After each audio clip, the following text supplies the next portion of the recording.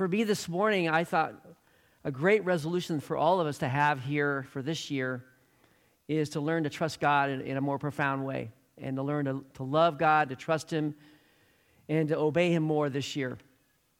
So really, my theme here this morning is to trust God. And we're going to look at some key truths that we can learn from the Bible, how we can trust God better this year. Because we do live in tough times. We live in very difficult times. Things look like they're falling apart all around us, let alone the daily struggles that we all have, just getting through a day with the challenges that are before us. But on a larger scale, it's a challenge to look at the news today and to read the newspapers. I don't know how it is for you, but for me, it's my wife and I have had to pull back a little bit from reading the news and just seeing what's going on in the world. We do need to keep tabs to some degree what's happening in our world and our country. But when you do look at the newspapers and the evening news, there's a lot of heartache and pain and grief to see the way things are going. Earthquakes, tornadoes, hurricanes, floods, famine, murders. Yes, unfortunately, that's part of the news. And some of the murders that we've had to deal with in this country this year is terrible. Many cases within the family. Husband coming home and killing his children and wife. Enough to grieve your heart. The threat of nuclear holocaust always hangs over our head. Another nuclear war. Just the instability around this world. So yes, we do live in times of frustrations, anxieties, disappointments, worry. The plane of anniversary is such that it's a day-to-day thing. It becomes a day-to-day thing. And the question comes out, obviously, can we trust God through all of this? And even when life's going smoothly, when things go smoothly, we don't know the future, though, do we? That's another thing. What's around the corner tomorrow? What's going to happen this year? And it's interesting how people spend a lot of money to visit psychics because people want to know the future, right? We want to know what's going to happen. What's going to happen to my life 20 years from now? What's going to happen 5 years from now? But we really don't know what a day brings forth. No one has. We could look at this as almost like a thick curtain that hangs over our paths, a curtain that recedes before us as we advance step by step. None of us know what's beyond that curtain. None of us can tell what events a single day or an hour is going to bring in the future.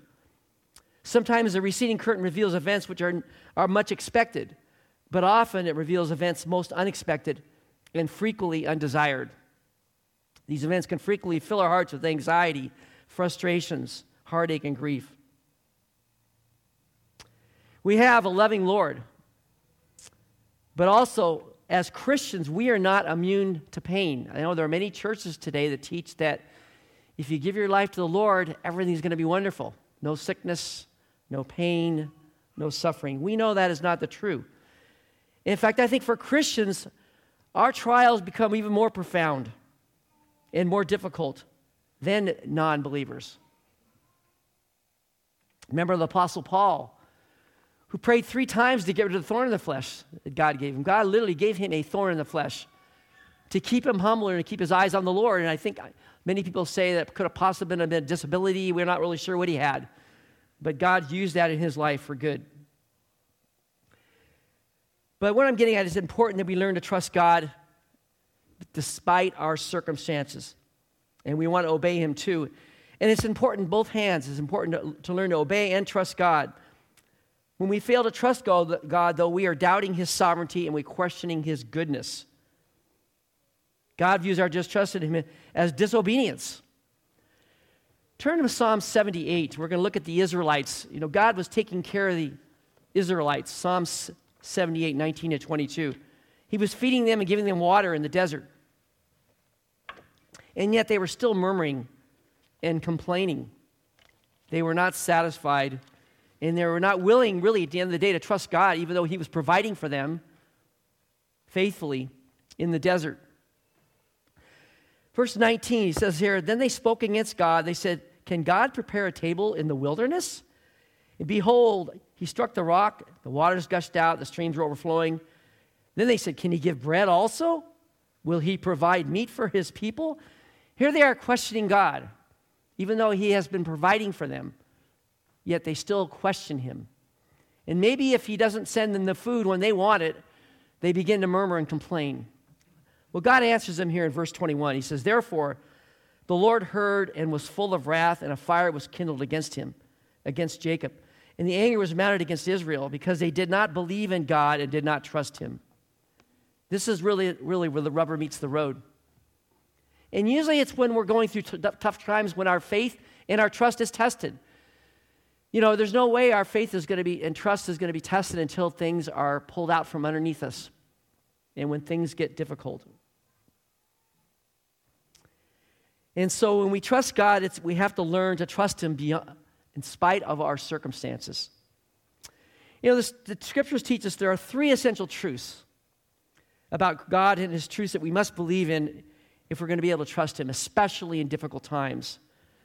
One is that God's love is perfect. Hard to understand, yes. Another is God's wisdom is infinite. Thirdly, though, God is completely sovereign. Completely sovereign. And that's what we're going to talk about here this morning, is God's sovereignty. How that looks. So we're going to really try to work at getting a closer look at his sovereignty and what that all is. And we know it's interesting, we talk about God's love and his wisdom. Someone has expressed these three truths as they relate to us this way. God in his love wills what is best for us. In his wisdom, he always knows what is best. And in his sovereignty, he has the power to bring this about. And the sovereignty of God is almost every page of the Bible. Turn to Lamentations 3. Lamentations 3. If you want to know, Lamentations is right after Jeremiah. Lamentations 3. We're going to look at verses 37 to 38 as we start out here looking at God's sovereignty. We're going to basically be looking at 5 essential truths of God's sovereignty that I hope will encourage your hearts today and maybe even challenge some of you. But Lamentations 3, 37 to 38 goes like this. "Who is there who speaks and it comes to pass, and thus the Lord has commanded it? It is not from the mouth of the Most High that both good and ill go forth." Good and ill go forth. Calamities and good things. We can struggle with this passage, finding it difficult to accept the fact that both calamities and good things come from God. Especially a God of love, allowing calamity. How does that happen?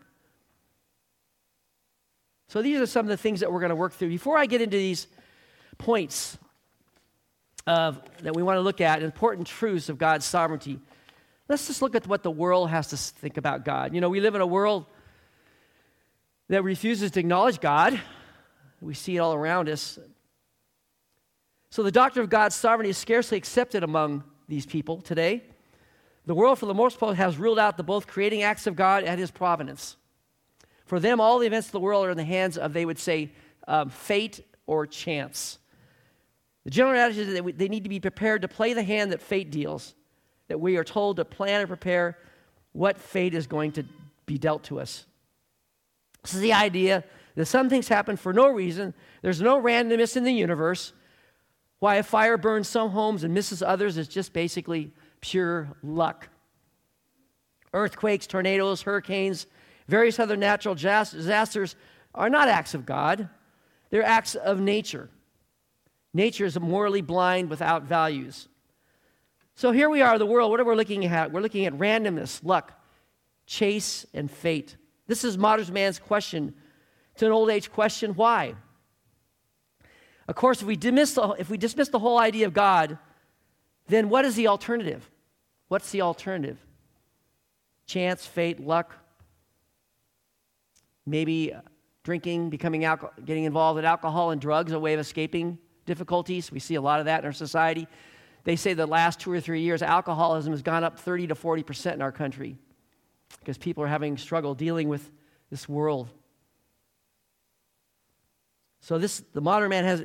And then we also have the issues of many churches believing that God created the universe and walked away and lets it run according to whatever. They call that the deist view.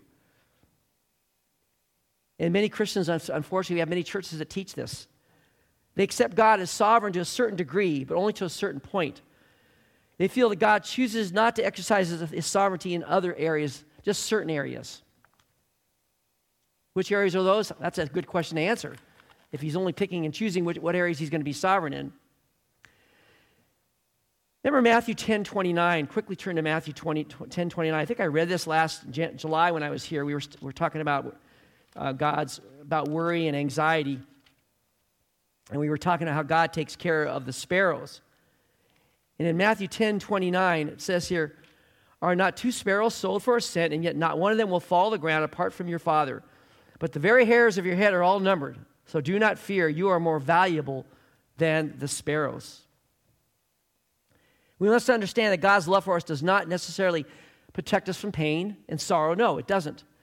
But it's also true that all the occasions of pain and sorrow are under the absolute control of God. He doesn't walk away and leave us to struggle to some uncontrolled random or chance of events. There's a story of a husband who flew a private plane to another city to give his testimony at an evangelistic meeting. On the way home, he and his son ran into an electrical storm, and they crashed the plane. Both father and son were killed. Well, a Christian friend decided to come alongside the family and try to encourage them. And he said this, "One thing you could be sure of, that is God had no part in this accident." What this friend was basically saying, that God apparently had turned his back on them when this plane crashed. Do we believe in the doctrine of chance and luck, or do we believe in the doctrine of divine providence? That is what we're looking at here. All right, this morning we're going to go through 5 important truths, essential truths of God's sovereignty. Hopefully we can get through these so we have time to do our communion. Number 1, though, is God is in absolute control. And I'm going to have you all over the Bible, so forgive me, have your Bibles ready, and we're going to be all over the Scriptures. God is in absolute control. He is sovereign. He does whatever he pleases, and he determines whether we can do what we can do and what we are planning on doing. No creature, person, or empire can either thwart his will or act outside the bounds of his will. And unfortunately, there have been many books written today by Christians and many things taught about God's sovereignty that are not accurate. One of you is called open theism. Maybe you've heard this. They believe that God does not know what is going to happen in the future. That's where the term open comes from. It means the future is open and not closed to God. And much of the truth that is yet undecided, and hence it's unknown to God. They believe that God knows all the things can be known, but the future cannot be known because it's not happened yet. Future does not exist, and God cannot know it, and God only knows moment by moment what we do, and when we do it, and his plans must be constantly adjusted to what actually happens. Others, Christians, also believe that God has a controlling hand to a certain point. These are dangerous views. It is essentially important that we realize that every single event in the universe that can occur outside of God's sovereign control puts us in a very precarious situation. And it makes it very difficult for us to trust God. We may believe his love is infinite, but if his power is limited and his purposes be thwarted, how can we trust him? God rules as surely on the earth as he does in heaven. He permits, for reasons known to himself, many times only to himself, people to act contrary to and defiance of his revealed will. But he never permits them to act contrary to his own sovereign will. Just some scriptures we're going to look at here, talking about God's sovereignty. Let's turn to Proverbs 16:9. We're going to be in Proverbs and Psalms a lot this morning, by the way. Proverbs 16:9.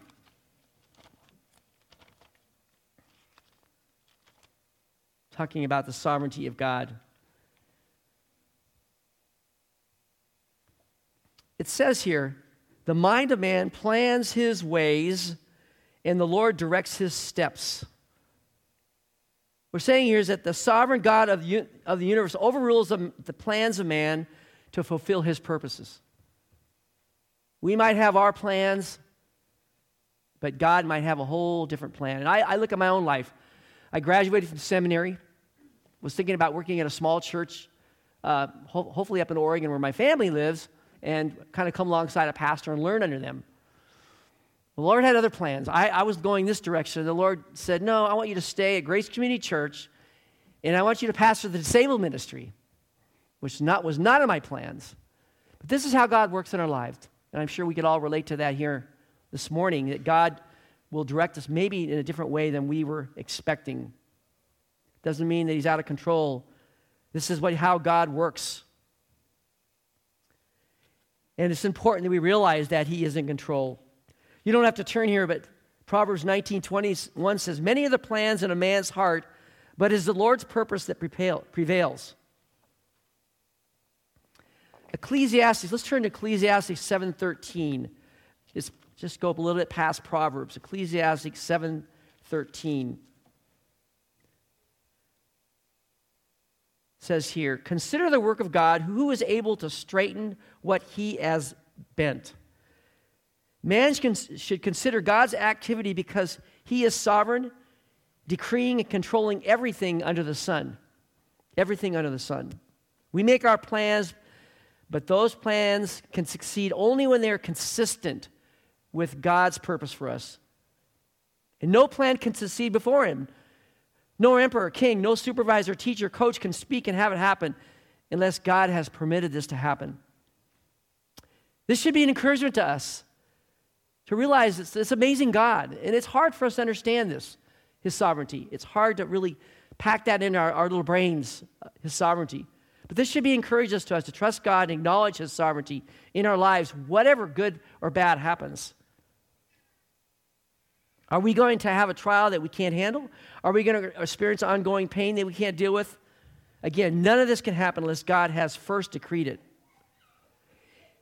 And there's so much injustice in our world today.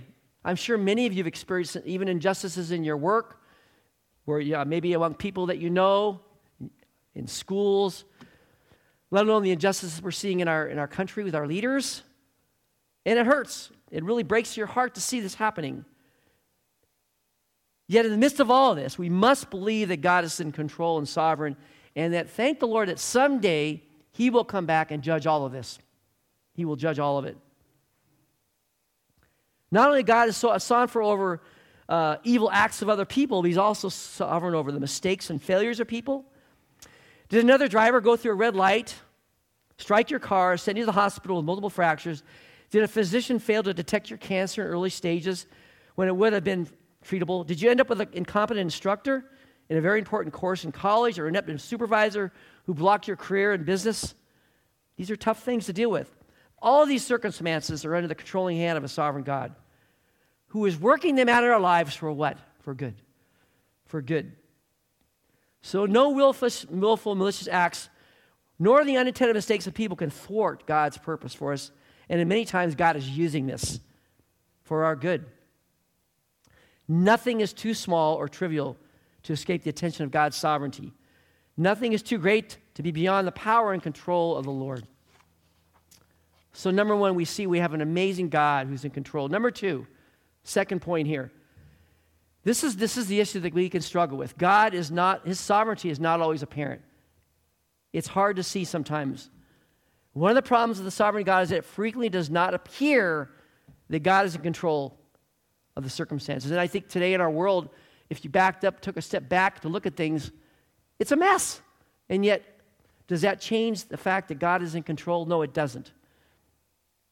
Yes, it's difficult to see his working through secondary causes and frail, sinful human beings such as we.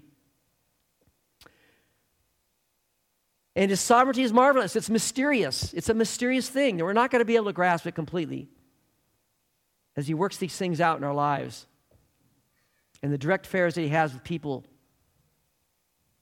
For those who experienced a terrible accident or terrible illness, maybe you lost a loved one recently, whatever it is, could God have prevented it? Yes. In his sovereignty, could God have changed the timing of this accident, even if it occurred? Yes. You know, it's really interesting, though. We'd be amazed how many times God has protected us over the years in our lives, and we didn't even know it.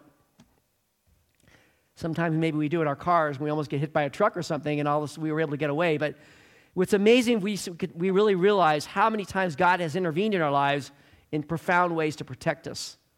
Hundreds of times maybe, possibly.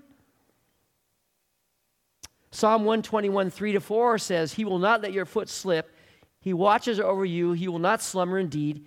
He who watches you over will neither sleep nor slumber. We can take comfort in those things. That God, even the little things in our lives, He is concerned about. Number three, God does what He pleases. At the end of the day, God does what He pleases. Nothing can thwart it. Let's turn to Job 42:2. And I'm sure all of you know the story of Job. He basically lost everything except for his wife, who wasn't very encouraging to him. And then his friends tried to counsel him. They didn't do a very good job. He didn't get the greatest counsel from his friends. But he struggled. He really struggled. Why, God? Why did this happen? Why did you take away all this from me? Why are you putting me through this? And in spite of the fact he never cursed God, but he questioned God a lot. Well, in the last 2 chapters of Job, God decided to give him a lecture on his attributes. He's telling Job, were you there when I created the earth, Job? Were you there when I created the animals? Were you there when I did this? Job, were you there when I did this? And Job was just listening. Job just stopped talking and just listened. Finally, in chapter 42 of Job, he finally gets to answer the Lord. After Job has been lecturing him for about 3 chapters. And he says here in verse 2 of Job 42, I know that you can do all things, and that no purpose of yours can be thwarted. Who is this that hides counsel without knowledge? Therefore I've declared that which I did not understand, things too wonderful for me, which I did not know. Hear now, and I will speak. I will ask, and you instruct me. I have heard of you by the hearing of your ear. By now my eyes see you. Therefore I retract and repent in dust and ashes. This is an amazing statement. Job finally says, I understand you now, God. Now I get it. Now I get it. And I see you with my eyes of faith now. I never did grasp your greatness, but now I do. I grasp your greatness and your majesty and your sovereignty. And then he fell before the Lord and repented in dust and ashes, forever questioning God. Psalm 115:3, you don't have to turn there. It says, our God in heaven does whatever He pleases. Isaiah 14:27 says, for the Lord Almighty has purposed, who can thwart Him? His hand is stretched out, and who can turn it back? We have an amazing God, and we can really rejoice in that. How does God's sovereignty relate to our trusting Him? This is what we're talking about. How does that work together in us trusting Him? Well, the answer is that God does have a purpose and a direction and a plan for our lives. And God has the power to carry out that plan. Now, He might have to hit us on top of the head. He might have to put us through some difficult times to get us where He wants us to go. That's the problem. We're stubborn, we're sinful people, and God will use those difficult times to get us to where He wants us to be. It's almost a situation where He's the potter breaking the clay. The reason I got into the ministry that I'm in right now is because God broke me. In a situation in my life, a difficult situation in my life, He broke me. And I look back now, and it was as difficult as it was. I thank the Lord for that, and that pushed me into the ministry. You know, our pastor, John MacArthur, has told the story. He was an athlete. Many of you might not know that. He was a very good football player, and he was a good baseball player, and he was interested in maybe making a career in baseball. But God had another plan for him. What did he do? He was on the freeway one day in his car, and he got in an accident and fell out of the car and flew, and I think he flew on his back 100 feet on the freeway, just sliding on the pavement on his back. Scarred up his back really bad. Didn't break anything. But the first thing that came to his mind when he got to the hospital was, okay, God, I get it now. You want me to be in the ministry. Because he'd been praying about whether to get in the ministry or to play sports. And that initiated his seeking out the ministry and going to school and seminary. This is how God works in our lives, because we are stubborn, sinful people. I am the worst of them all. But really, when it comes to God's sovereignty, it really becomes an issue of faith. 2 Corinthians 5:7 says that we must live by faith and not by sight when it comes to trusting God. It's not always going to make sense on what we see and what we're looking at. It's a faith issue. Look at the story of Joseph. Joseph had a difficult life. His brothers sold him into slavery, and he had quite an interesting life, a challenging life. But we turn to Genesis 45:8. Genesis 45:8. And we'll see how Joseph really got what was going on. He was put into prison. He had a tough life. But when we look at Genesis 45:8, he says here, "Now therefore it was not you who sent me here, but God." Joseph realized as he looked back at his life that God had been working in his life through all of it to use it for good in his life. And you know, there's going to be a lot of ifs in our lives, filled with ifs. But God is a God of no ifs. He never makes a mistake. His ways are perfect, and he is trustworthy. Turn to the book of Ruth. Turn to the book of Ruth. Ruth is after Joshua, Judges, and then there's Ruth. And look at chapter 2. We're going to look at how God brought Ruth and Boaz together. Sovereignty. It was a work of God. And many of you out here that are married might relate to this little story here, how God maybe brought you and your wife together. We all have our stories. I have mine. The story of Ruth is really about, though, again, Ruth marrying Boaz, and Ruth became the great-grandmother of King David, one of the 4 women listed in Matthew's record of genealogy. But in Ruth 2, we're going to look at 4 things here, 4 key events that occurred that brought Ruth and Boaz together as a couple. Number 1, the right location. We see that in verse 3 of Ruth 2. It says, "So she departed and went and gleaned in the field after the reapers, and she happened to come to the portion of the field belonging to Boaz, who was of the family of Elimelech." The right location. Ruth is in the field. God brings Boaz in her direction. Number 2, the right timing. We see that in verse 4. "Now behold, Boaz came from Bethlehem and said to the reapers, 'May the Lord be with you.' And they said to him, 'May the Lord bless you.'" The Lord is getting Boaz's attention here. And there's a young woman there that is really going to draw his attention here as we go to verse 5. So we see the right location, the right timing. Number 3, God gets Boaz's attention to this woman in verse 5. Then Boaz said to his servant who was in charge of the reapers, "Whose young woman is this?" He's noticing this woman. And then 4, Boaz responds favorably to Ruth in verses 8 to 10. Then Boaz said to Ruth, "Listen carefully, my daughter. Do not glean in another field. Furthermore, do not go on from this one, but stay there with the maids. Let your eyes be on the field which they reap and go after them. Indeed, I have commanded the servants not to touch you. When you are thirsty, go to the water jars and drink from what the servants draw." Then she fell on her face, bowing to the ground, and said to him, "Why have I found favor that you should take notice of me, since I am a foreigner?" Well, Boaz did find favor in her, and he married her. Some would say this is just kind of a coincidence and a romantic story, but no, this is God and his character. He does not fail. He's a sovereign hand, and he arranges these circumstances to accomplish his purposes. All right, we're going to go to number 4 now. We've seen that God is in control of everything. We see that God also brings about events in our lives that cause us to trust him. And then his sovereignty is not always apparent, but here, number 4, we're going to see the fact that God also is sovereign over people. This is the hardest one to understand, I think. The sovereignty over people, kings, rulers. In the book of Exodus, we see how God intervened in Pharaoh. Pharaoh was determined to destroy the Israelites, but God worked on this man's heart. He eventually let them go. He let them go, and then God was so amazingly was able to get them out of the land of Egypt. A great story, how he opened the Red Sea and all the amazing miracles that he did. We live our lives, though. We live lives, and our futures are in the hands of people, right? Our bosses, our teachers, people that we're underneath. We have people that are over us in our lives.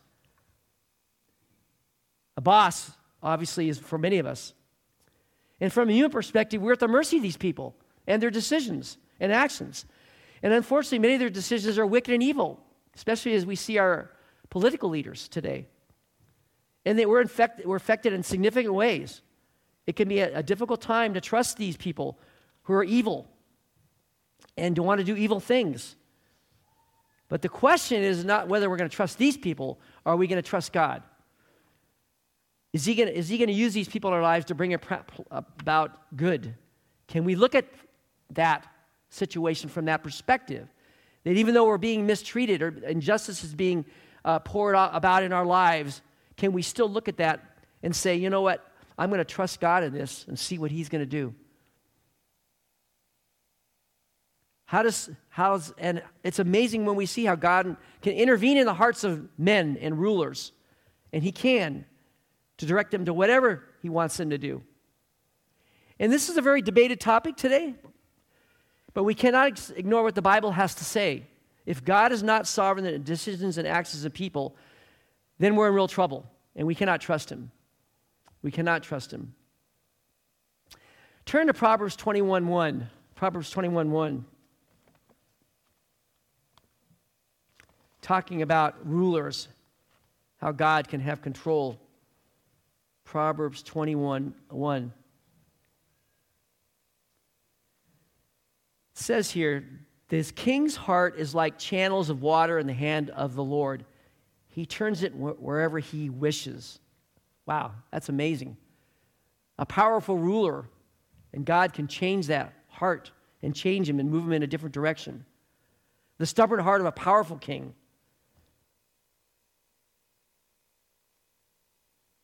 can be directed by God as easily as a farmer that directs the flow of water in irrigational canals. Turn to Ezra 1. I'm going to places in the Bible where maybe a lot of you never get to. I believe Ezra is after Chronicles.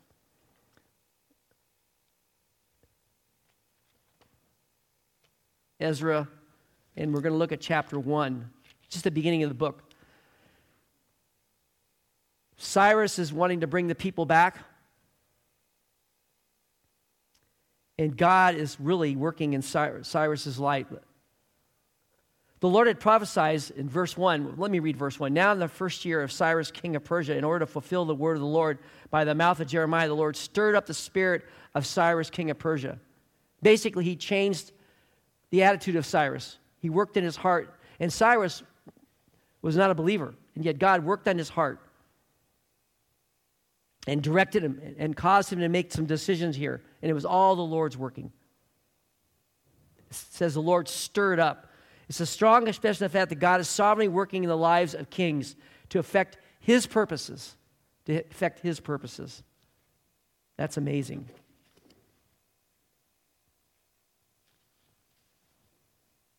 Also in Daniel 1:9, you don't have to turn there, but God caused the official to show favor to sympathy to Daniel. Daniel really did not want to eat certain foods. He felt they would defile himself. And he refused to eat those foods, and he thought he was going to get in a lot of trouble. Yet God worked on the official that was over that specific ministry, and he favored Daniel. The chief official changed his heart and views on how to approach Daniel in that situation. That was a work of the God.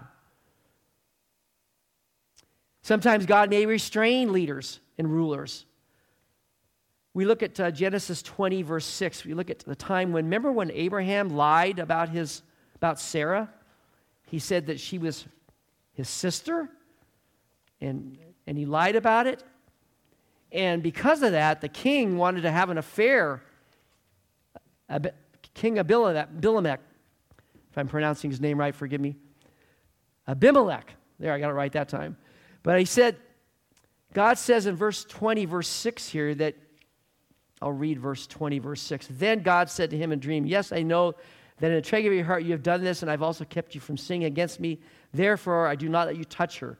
He would not let the king touch Sarah, even though Abraham had lied and said that she was his sister.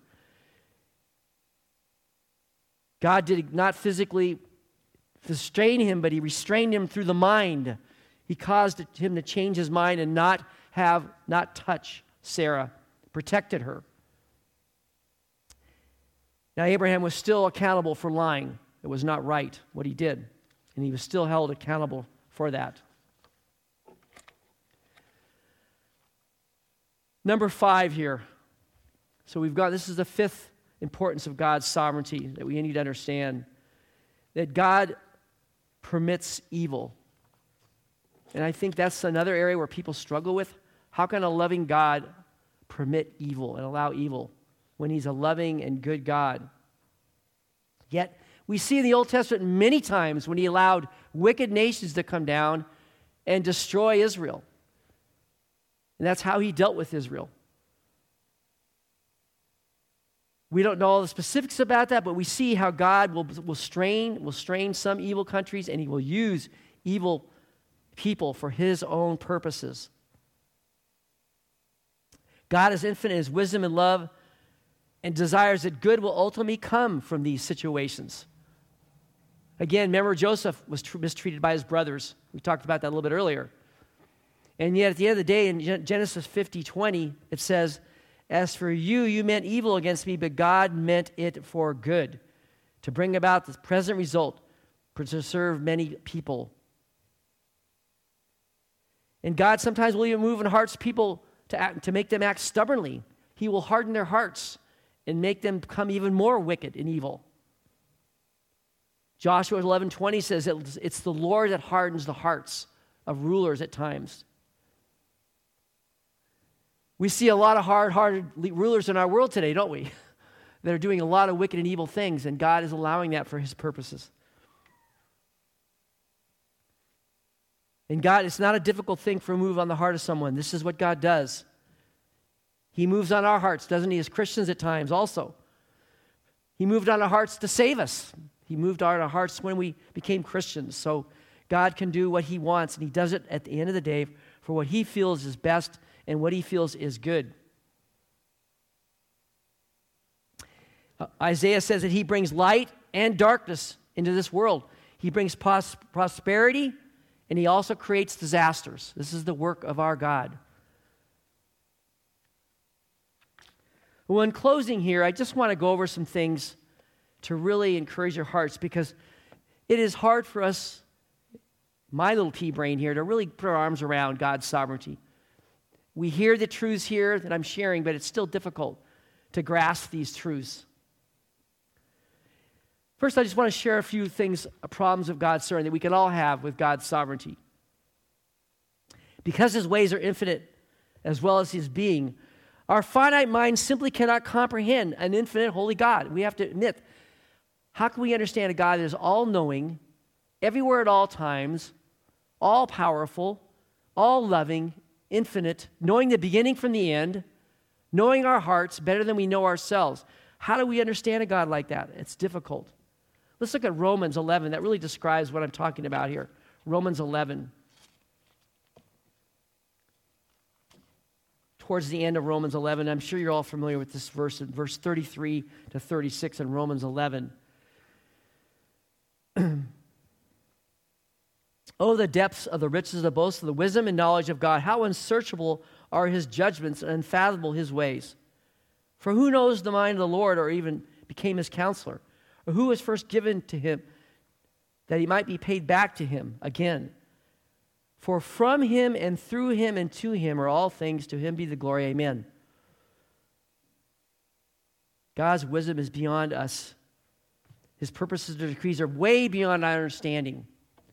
And again, it becomes an issue of faith. Not sight, but faith. Also, the Bible portrays people as making real choices of their own will, but the Bible does not suggest that we are created to be mindless puppets either. He doesn't have us on a string and we're just kind of robots and puppets here. We have our own choices and moral choices that we need to be made as Christians. And we're accountable to God for those choices that we make. You know, the actions of Pilate, Judas, and Herod were all wicked acts, although they were done under the sovereign hand of God, but they weren't. We talked about the selling of Joseph into slavery by his wicked brothers. The Bible teaches both God's sovereignty and free moral choices of men and women. How that all plays together, we can all scratch our heads on that one. But that's what the Bible says, and we're going to trust the Lord about that. Also, just some words of caution here. Words of caution. We should never use the doctrine of sovereignty for our shortcomings. We never should use that as an excuse. Oh, God's sovereign. I just did that because he was sovereign. Let's say we were fired or laid off or failed an exam, or we need to look at our hearts to see if the reason for struggling was with our own performance. Not just be quick to say, well, God was sovereign that I failed that test. Though God rescued Abraham and Sarah from folly of Abraham's sin, he had not obligated himself to do so. God has not promised to work in the heart of another individual just to make it good for our shortcomings or to make excuses for our shortcomings. Also, we should never allow the doctrine's sovereignty to make us responsible passively to the action of people on us. If we're having problems with our boss or problems with somebody in our lives, we need to go to them. As Christians, we go to them in love and try to work out those differences. Forgive them. Sometimes we need to forgive others, to be reconciled to them. Instead of just saying, oh, this is just God's sovereignty, what happened. Also, we never should use the doctrine of sovereignty to excuse our own sinful actions, our own decisions that could hurt another person. We don't ever allow ourselves to think that we made a mistake because it's okay. It's okay with God because he's sovereign. God's going to hold us accountable for our harmful decisions and actions that we make. Deuteronomy 29-29, again, similar to what we read in Romans 11. Deuteronomy 29:29.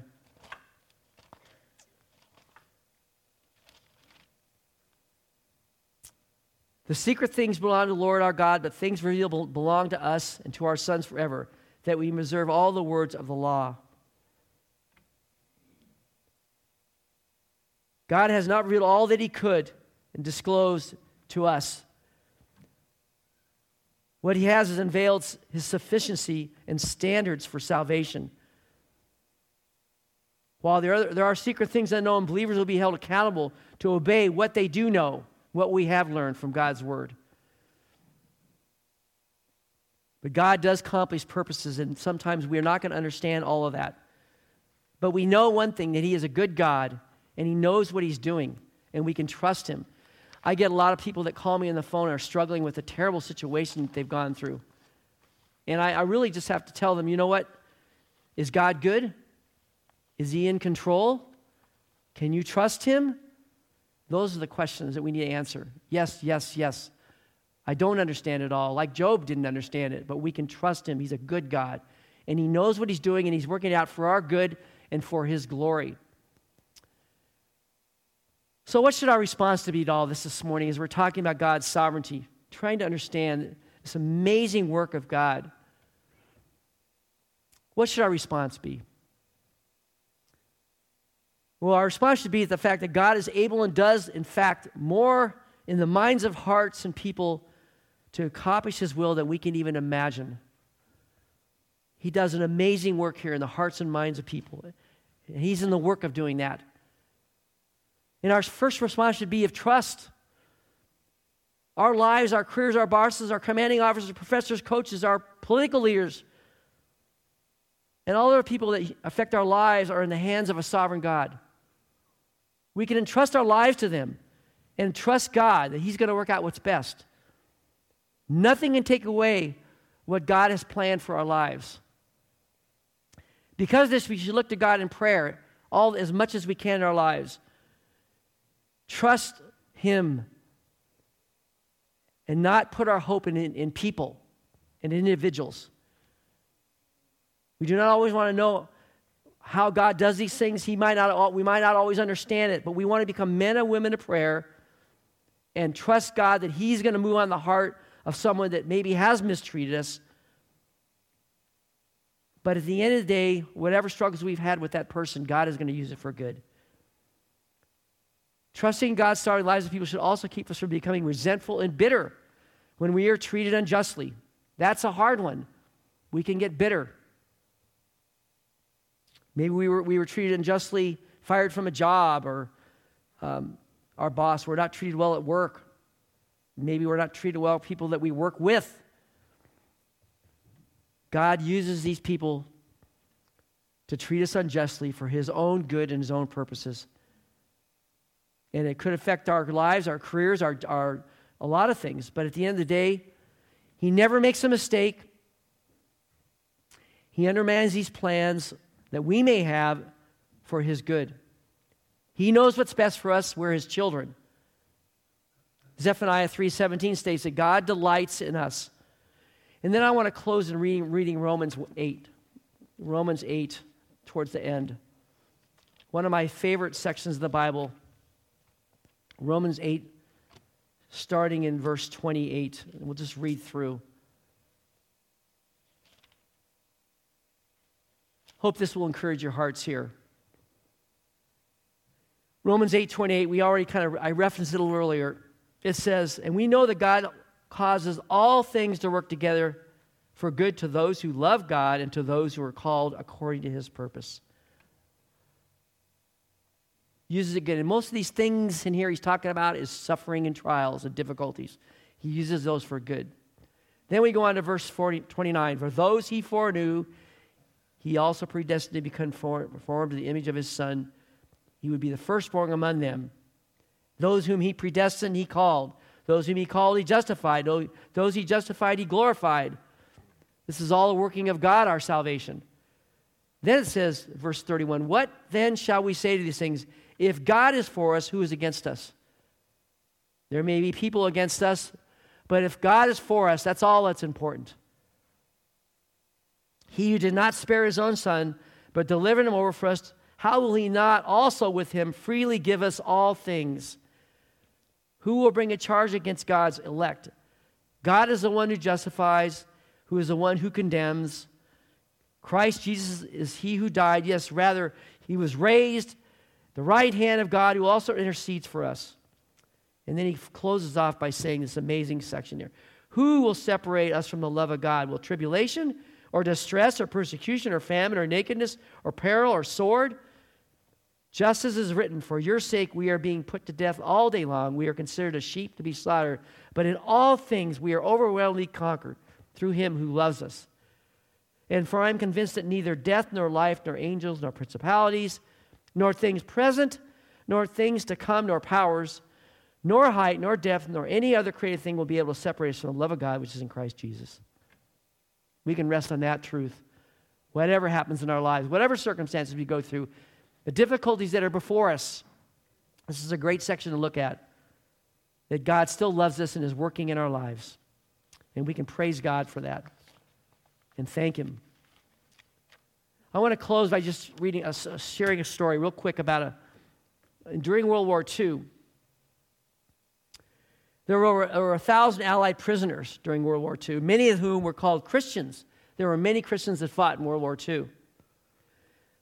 But one time, one of the American bombers took off from the island of Guam, headed for Kokura, Japan, with deadly cargo.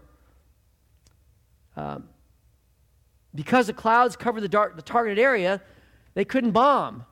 They circled around for a while, but after a while, their fuel was getting low, and they had to leave. So they went to their second plan B. They went and bombed another area.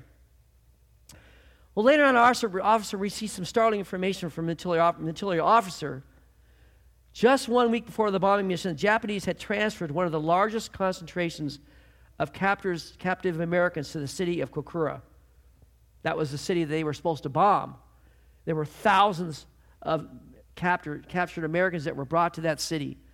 And yet this cloud was over this city, and they couldn't bomb it. Upon reading this, the officer exclaimed, "Thank God for that protecting cloud.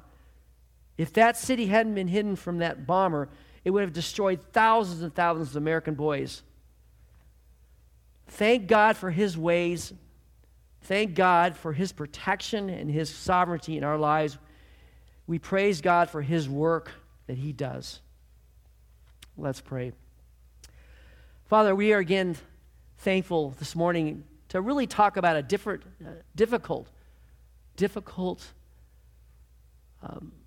God who is sovereign and how we can struggle with understanding that. But at the end of the day, Lord, we have to believe your word and what you say. He knows the hearts of everyone, and he will do whatever it takes to bring good and to direct our lives to where he wants them to go.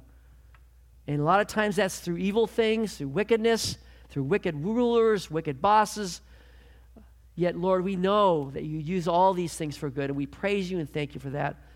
Lord, if nothing else this year, as now we're into 2023, help us to be men and women that trust you and not allow the circumstances or other people to control us. And realize, again, our hope is not in people. It's not in our government, but it's in you. And you will work out what it takes to accomplish your good in our lives. Help us to trust you with that. In Jesus' name, amen.